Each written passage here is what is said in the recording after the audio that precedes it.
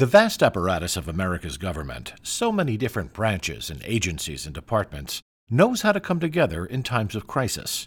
We saw it in wartime. We saw it during the pandemic. It's often called a whole-of-government approach to dealing with a threat or emergency. Today, many experts believe that we need another whole-of-government approach, and even more, to face down the ever-growing threat of cybercrime.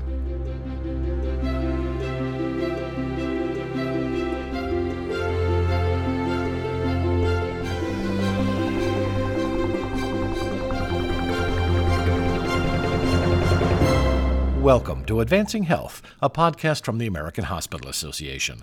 I'm Tom Hedderly with AHA Communications. The federal government and the private sector may be apples and oranges in many ways, but they face a common danger from ever-escalating cyber attacks that continually test our readiness and capabilities. In truth, the entire nation is at risk. In this podcast, John Rigi, National Advisor for Cybersecurity and Risk with the AHA, talks with two experts from both the federal government and private sector healthcare who agree that what's really needed right now is a whole-of-nation approach to handling today's cyber risks. What does that look like? What does it mean? Let's join John and his guests to explore those questions. Thanks, Tom, and thanks to everyone listening. Today, we will be discussing two concepts which are vital to increasing the nation's readiness and capability to defend against the ever-increasing high-impact cyber threats. Threats which are equally faced by the federal government and the private sector. Threats we face as a nation. It has become crystal clear that what is needed is the federal government and the private sector to work together to deliver secure technology to consumers, proactively share cyber threat information, and engage in operational collaboration for effect against the bad guys. Here with me today are two friends and colleagues who are the nationally recognized and highly accomplished leaders, one from the federal government and one from healthcare, to discuss these concepts from their unique perspectives. First with me today is Nitin Natarajan, Deputy Director of the Cybersecurity and Infrastructure Security Agency, known as CISA. Prior to joining CISA, Nitin Natarajan served in a variety of public and private sector positions spanning over 30 years. Nitin also held a number of federal government roles to include as a Director of Critical Infrastructure Policy at the White House and National Security Council. Nitin is very close to healthcare, as he served as a director at the U.S. in Health and Human Services and also served as a hospital administrator. Nitin also served as a first responder, serving part of that time as a flight paramedic in New York. Also very pleased and privileged to have with me my friend and colleague, Brian Granulotti, who is president and CEO of Atlantic Health System, a multi-billion-dollar health system in New Jersey with 18,000 employees, covering over 5 million lives. He is also former chairman of the board of trustees at the American Hospital Association. Brian is a frequent speaker at events such as the Aspen Ideas and regularly appears on national media to provide his expert opinion on healthcare issues of the day. Brian has served in a variety of hospital and health system roles for the past 40 years, including as a senior vice president at Johns Hopkins. Gentlemen, thank you for being here with us today. Nitin, let me start with you. We often hear the phrase whole of government to describe a multi-agency approach to a particular problem. Historically, this approach was used in the basis for the federal government's strategy in the fight against drugs, counterterrorism, and even the pandemic. It is clear we need all government agencies involved in a whole of government approach to combat the global cybersecurity threats that U.S. hospitals and health systems and all of us in critical infrastructure are exposed to. When we say that cyber is different from the above threats, and what we truly need is a whole of nation approach for us to effectively confront the complex and rapidly evolving global cybersecurity threats we face, what does that mean to you in CISA in terms of public and private cooperation? John, great to be here with you today. Thanks for the opportunity to talk about, I think, two topics that I love talking about, which is cybersecurity and specifically healthcare. I fully agree. I think, CISA is an organization that is built on partnerships, and the partnerships are core to what we do. And, I couldn't agree more with the need for a whole of nation approach and arguably a whole of global approach, because we know, especially in cybersecurity, borders mean a lot less. And so we need to work closely with our partners in the public and the private sector. CISA has a long-standing history of working with the state, local, tribal, territorial governments and the private sector as the foundation of what we do. And it's actually built into the way we receive input, the way we create our documents, the way that we frankly conduct our meetings, to be able to make sure that we have individuals from those respective areas speaking to the challenges that they're facing and working together to come up with solutions that we can all implement. This is not a federal government out solution. This is truly a bi-directional effort so that we can understand from each other, we can learn from one another, and we can tackle these issues together. In fact, when you look at how the sectors are set up, which again are the foundation for what we do here in CISA, each of the 16 critical infrastructure sectors, of which healthcare and public health is one, has both a government coordinating council comprised of federal government, state, local, tribal, territorial governments, and a sector coordinating council that's actually independently organized and led by the private sector. And those two entities together work to solve what are really immense challenges impacting each of those sectors. So we can bring to bear not just a federal government solution, but a sector solution that builds upon what industry has been doing, is doing, and can do, combined with what services and support the federal government can provide. We know this is not a federal government solution. This is not a private sector solution. This is a joint solution that we need to tackle together. And our entire partnership construct that we utilize is based upon that need. And then being able to work across sectors to, again, identify challenges, identify interdependencies, and work together to increase our overall resilience as a nation to ensure that those healthcare and public health efforts can continue as we face both physical and cybersecurity threats across our nation on a daily basis. Yeah, thanks for that. Absolutely correct in the fact that it truly does require that leveraging of the expertise across federal government and private sector. Because the reality is there is far more people in the private sector working cybersecurity, far more expertise and experience. And again, opening up those channel bi-directional. I love that phrase, bi-directional channels of communication. So very important. Brian, from your position as CEO, could you provide your perspective on how you define a whole of nation approach to cybersecurity? And how do you and Atlantic Health System exchange cyber threat information with the federal government? Sure. Before I do that, though, I just want to put cyber in the context of what we do as healthcare organizations. Clearly, our top priority in healthcare organizations is really accessible healthcare that is safe and meets the needs of our communities. A cyber attack on a health system impacts our ability to care for patients. Because of that, we need to do everything we can to prevent a cyber attack. And if attacked, we need to respond quickly. So, one of the most important things that we need is knowledge and an early warning mechanism. That's really why this whole of nation approach is so important. So the ability to connect into the FBI or CISA and know that their work is coordinated is essential because we need to get those early warning signals and we need to understand that resources are available to help us. And those government resources are supplemented also in the private sector. I think in the healthcare industry, we've shied away from engaging with the federal government early on. And I think it's very important that that change because the information that we provide will not only help ourselves in a very bad situation or staying out of a bad situation, but it'll also provide information to others to again build their defenses because we're getting attacked millions and millions of times a day.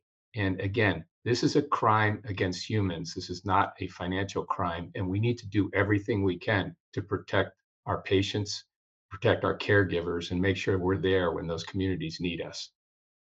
Totally agreed, Brian. And again, your insight into the fact that these threats, which are targeted against health systems, not only impact the privacy and security of data, which is important, but that's secondary to the threat it poses to patient care and patient safety.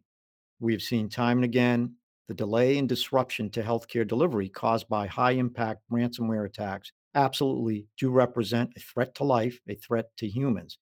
So, Brian, I know you've emerged as a leader on this issue in cooperation with the federal government, but have you thought about or have others cautioned you on there's or is there potential civil or regulatory risk for getting involved in this robust cooperation with the government? And what about during a breach? What is your advice to your fellow healthcare CEOs? So, healthcare is full of risks, and every day we trade off on those risks in the myriad of things that we're engaged in this very complicated business that we're in. But I'll go back to what our core responsibility is, which is access and safe care. And so, as I think about that, we've got to get as much information as we can. And we've got to have those partnerships, those early warning devices in order to best temper ourselves and protect ourselves because our attack surface is huge. We've got a little over 19,000 employees right now, and that's our attack surface, right? It's very huge. So whatever we can find out and how we create those partnerships, I'll defend that any day of the week. As it relates to a cyber attack, again, when an attack occurs, it can shut down the normal processes of patient care. And as Nitin knows, having been a flight paramedic, and we share the EMT part of that, not the flight part, the criticality of that is enormous. If we're going to be reaching out to the government for assistance and knowledge, I'll take that bet every day against losing a life of a human. Appreciate that, Brian. And clearly, that is leadership in action. Leadership requires action, obviously, and entails risk. And your altruistic vision of why we're doing this, all of us in this business ultimately are to protect lives, to care for folks. This is a shared mission between certainly healthcare and certainly with the federal government. Nitin, this year, the White House released the National Cybersecurity Strategy in March and the National Cybersecurity Implementation Plan this month. As you are well aware, since you and CISA contributed greatly to the development of this strategy and plan, Pillar one of the plan includes the objective to scale public and private partnerships to drive development and adoption of secure by design and secure by default technology. Could you explain to us what that means? And could you provide us with any examples? Secure by design, secure by default is a huge focus of ours this year. And when I say ours, it's not just about CISA, frankly, it's about this entire cybersecurity IT ecosystem. And as we've had engagements with the private sector, they've really welcomed and the feedback has been very positive. And how do we look at secure by design, secure by default in all that we do on a day-to-day basis? So what does it mean when we talk about secure by design? What we're asking is that what we buy, what is made, what is developed in hardware and software is made in a way that looks at cybersecurity and those efforts up front and throughout the life cycle of that development. That it's not something that's thought about at the end or something that's thrown in after the fact or something that's disregarded, but something that is thought of through that entire developmental life cycle and making sure that we are insisting on that as part of that. We're also looking at making sure people are using things like memory safe languages and other type of technical tools that we're able to ensure security in the design of that hardware and software. When we talk about secure by default, what we're saying is that we should have security built in as part of what we're buying, that it's not something we're paying extra for, it's not an additional package, it's not something that we have to enable, right? When we buy something, we should feel comfortable that there is a high level of security built into that.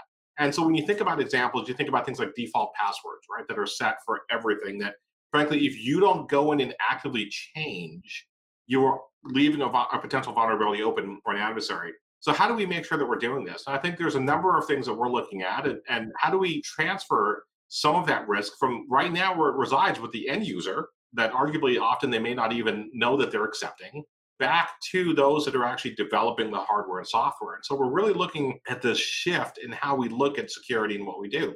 So how do we drive some of that? And we drive some of that through what we're buying. And so how do we encourage organizations, public and private, we're looking at this within the federal government as well, to know what we're actually purchasing and to really look at building that cybersecurity question and efforts into our acquisition cycle. I've worked in state and local government, I've worked in the private sector, I've worked in the federal government, and often looking at security is not a lens that we use in our acquisition process. And so we want to encourage folks to do that. If you're buying a new EMR, you're buying a new piece of hardware, you're buying something within your facility, then you're building in that understanding of the security risks with that hardware software into it. And how do we encourage manufacturers to be producing more secure software and hardware? And then how does the end user build that into their decision making? And then essentially driving industry in a way to do more of that, because if that's what we're going to be looking at from an acquisition perspective, hopefully using that to drive decision making in industry. To me, it's something we apply to our personal lives as well. If I'm looking for a new bank, do I choose a bank that uses multi-factor authentication or a bank that doesn't, right, to protect my information? So being able to make that shift is something that's going to take time. It's going to take collaboration with industry.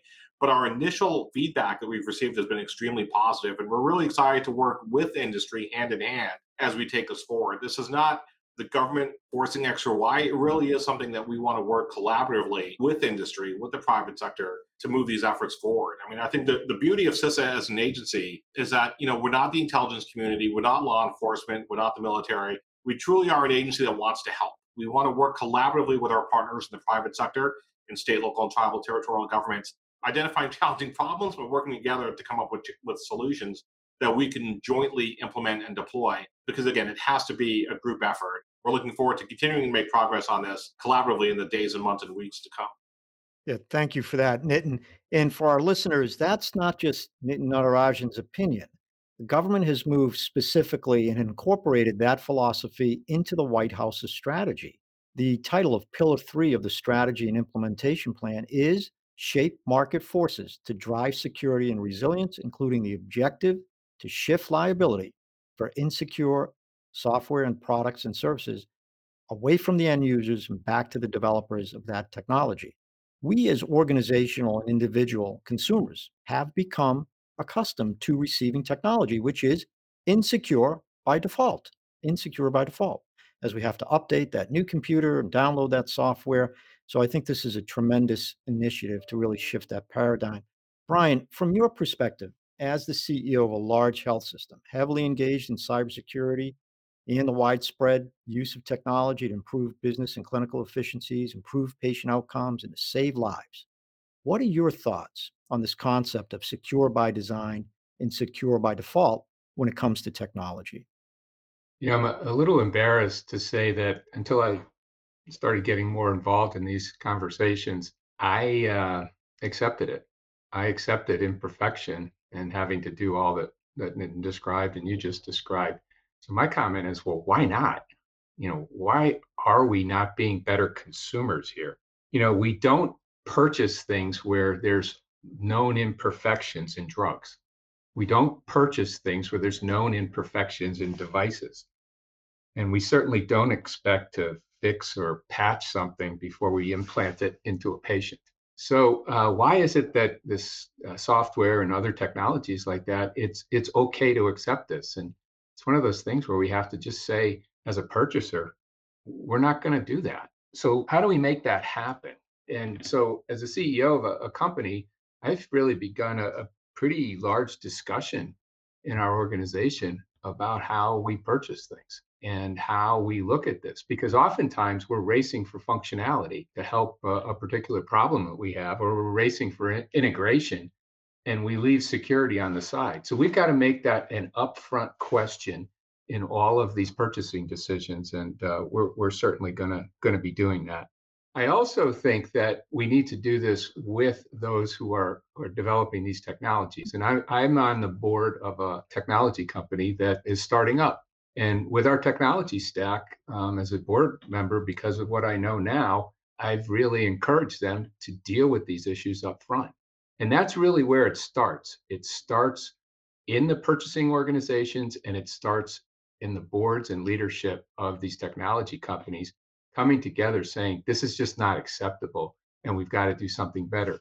And you know what? Sitting on both sides of those, I can tell you that that can happen successfully. Thank you, Brian. I think you hit on one of a main thread which runs through all these discussions. Again, we've accepted insecure by default. And I remind folks that hospitals do not, for the most part, write our own operating system code. We do not build our own medical devices. We rely on third-party technology, which is often the vulnerabilities in that technology. That's what's exploited by the bad guys to get on our networks, not our own computer code or medical devices.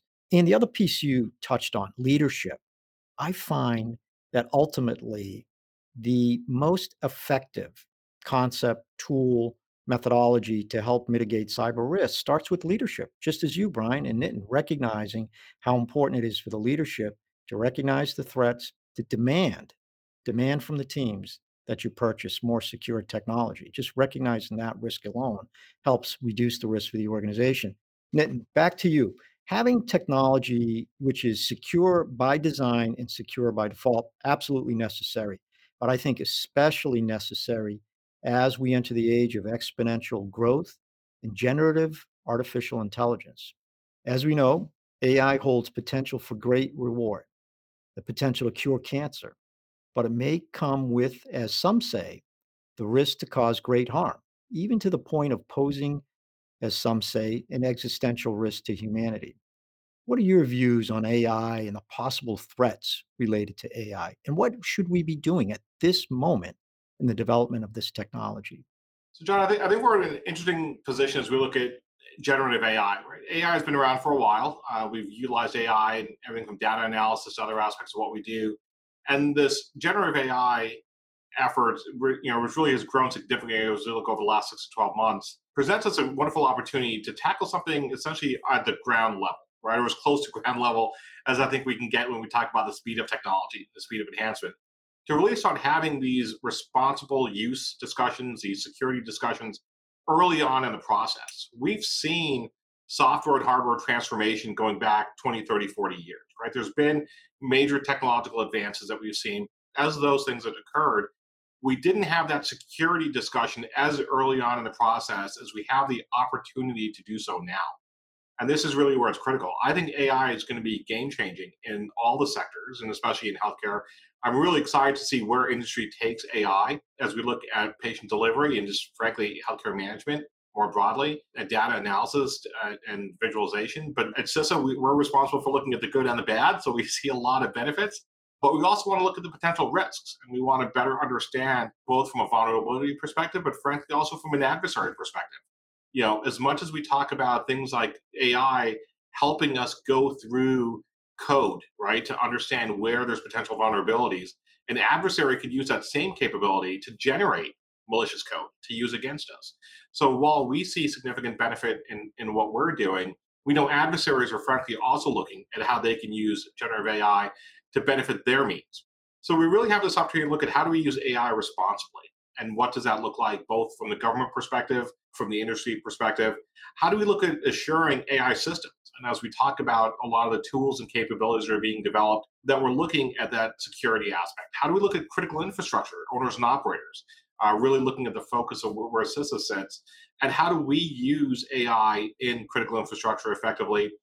And then really, how do we also look at AI in the workforce? How do we educate the workforce effectively to understand what AI is, how it can be used effectively, and where it can really contribute to the execution of our mission? So I think we are looking at AI from both perspectives here within CISA. But again, I think because the development of this, the utilization of this is not sitting here in a federal agency, it's sitting out with industries, being able to have those discussions and that dialogue. We have a cybersecurity advisory committee here at CISA, which Brian is a member of, and being able to get that input from partners to understand where industry is seeing AI going, and then what role should the federal government play in that, and how can we be supportive in helping with the implementation, the safe implementation of these efforts as we go forward, really is going to be key. So I think it's an extremely exciting time as we look at this. But again, as we look at this from an adversarial perspective, it's also a scary time in making sure that we can work together to utilize these new capabilities in a safe and effective way. Right. Thank you, Nitin. So obviously, lots of emotions and lots of potential, risk and reward. And I do believe, and just from what I've seen and listening to experts like both of you, is that we are in the midst of a AI-fueled cyber arms race. Good guys are using AI to defend. Bad guys are using AI to go on the attack. Nitin, one quick follow-up question: is there anything specific you would recommend to the private sector in securing AI? I'd offer looking at security up front. So as we talk about how we're going to use AI within our institutions, within our facilities, to truly understand the underlying technology and how that's being utilized. So if we use one example, whether you're using a data set that's global, whether you're using a data set that is limited to your institution, where is your data going? So as you ask a question, of generative AI systems and tools. Where is it pulling data from? Where is it taking the data you're putting into it? And really understanding that underlying technology. There's a lot of great, neat technology out there, but we need to look kind of below that neatness and understand what is happening with our information.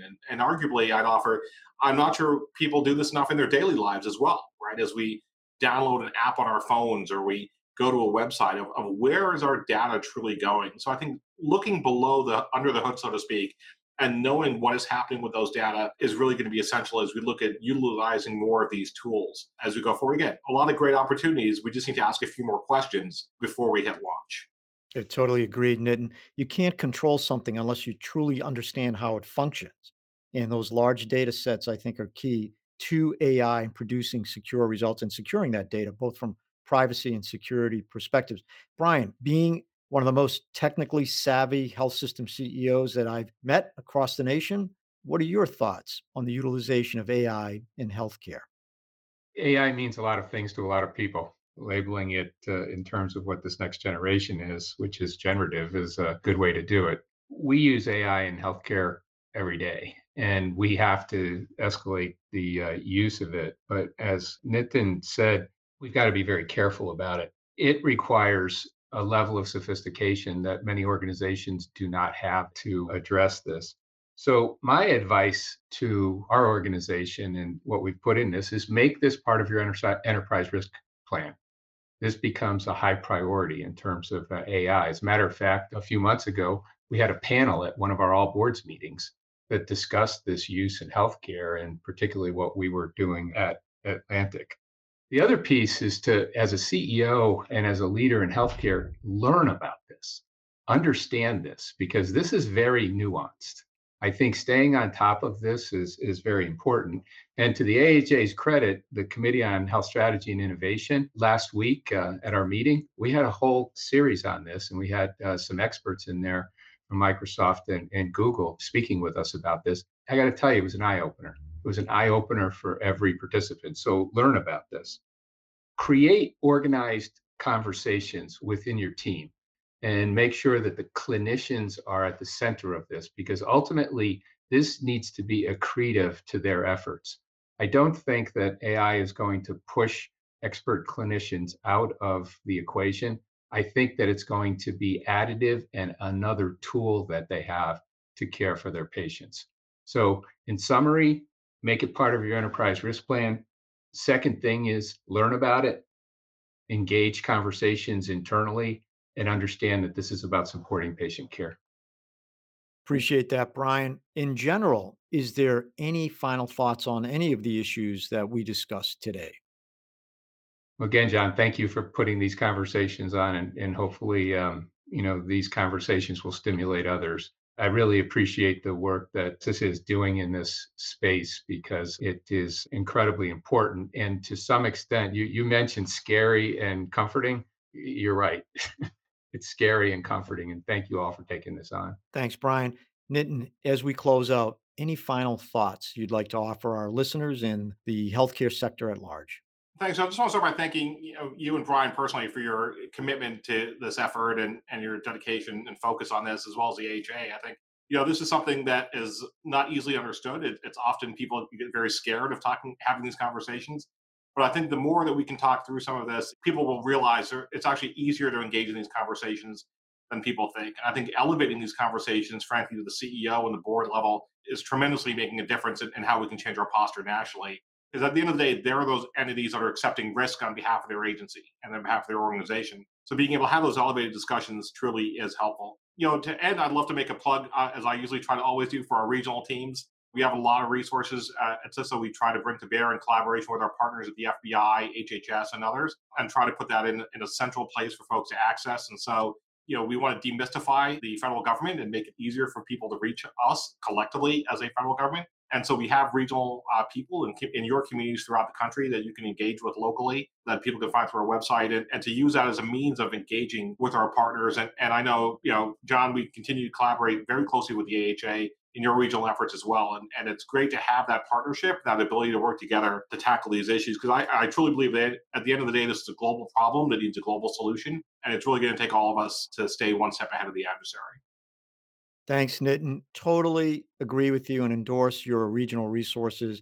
I have traveled around the country and worked with many of them directly on our cyber workshops, and they are truly outstanding and great experts in just truly making themselves available to work with private sector. So thank you both, and thank you to all the men and women of CISA, Atlantic Health, and all our frontline healthcare heroes who defend our networks, care for our patients, and serve our communities. This has been John Regi, your National Advisor for Cybersecurity and Risk. Stay safe, everyone.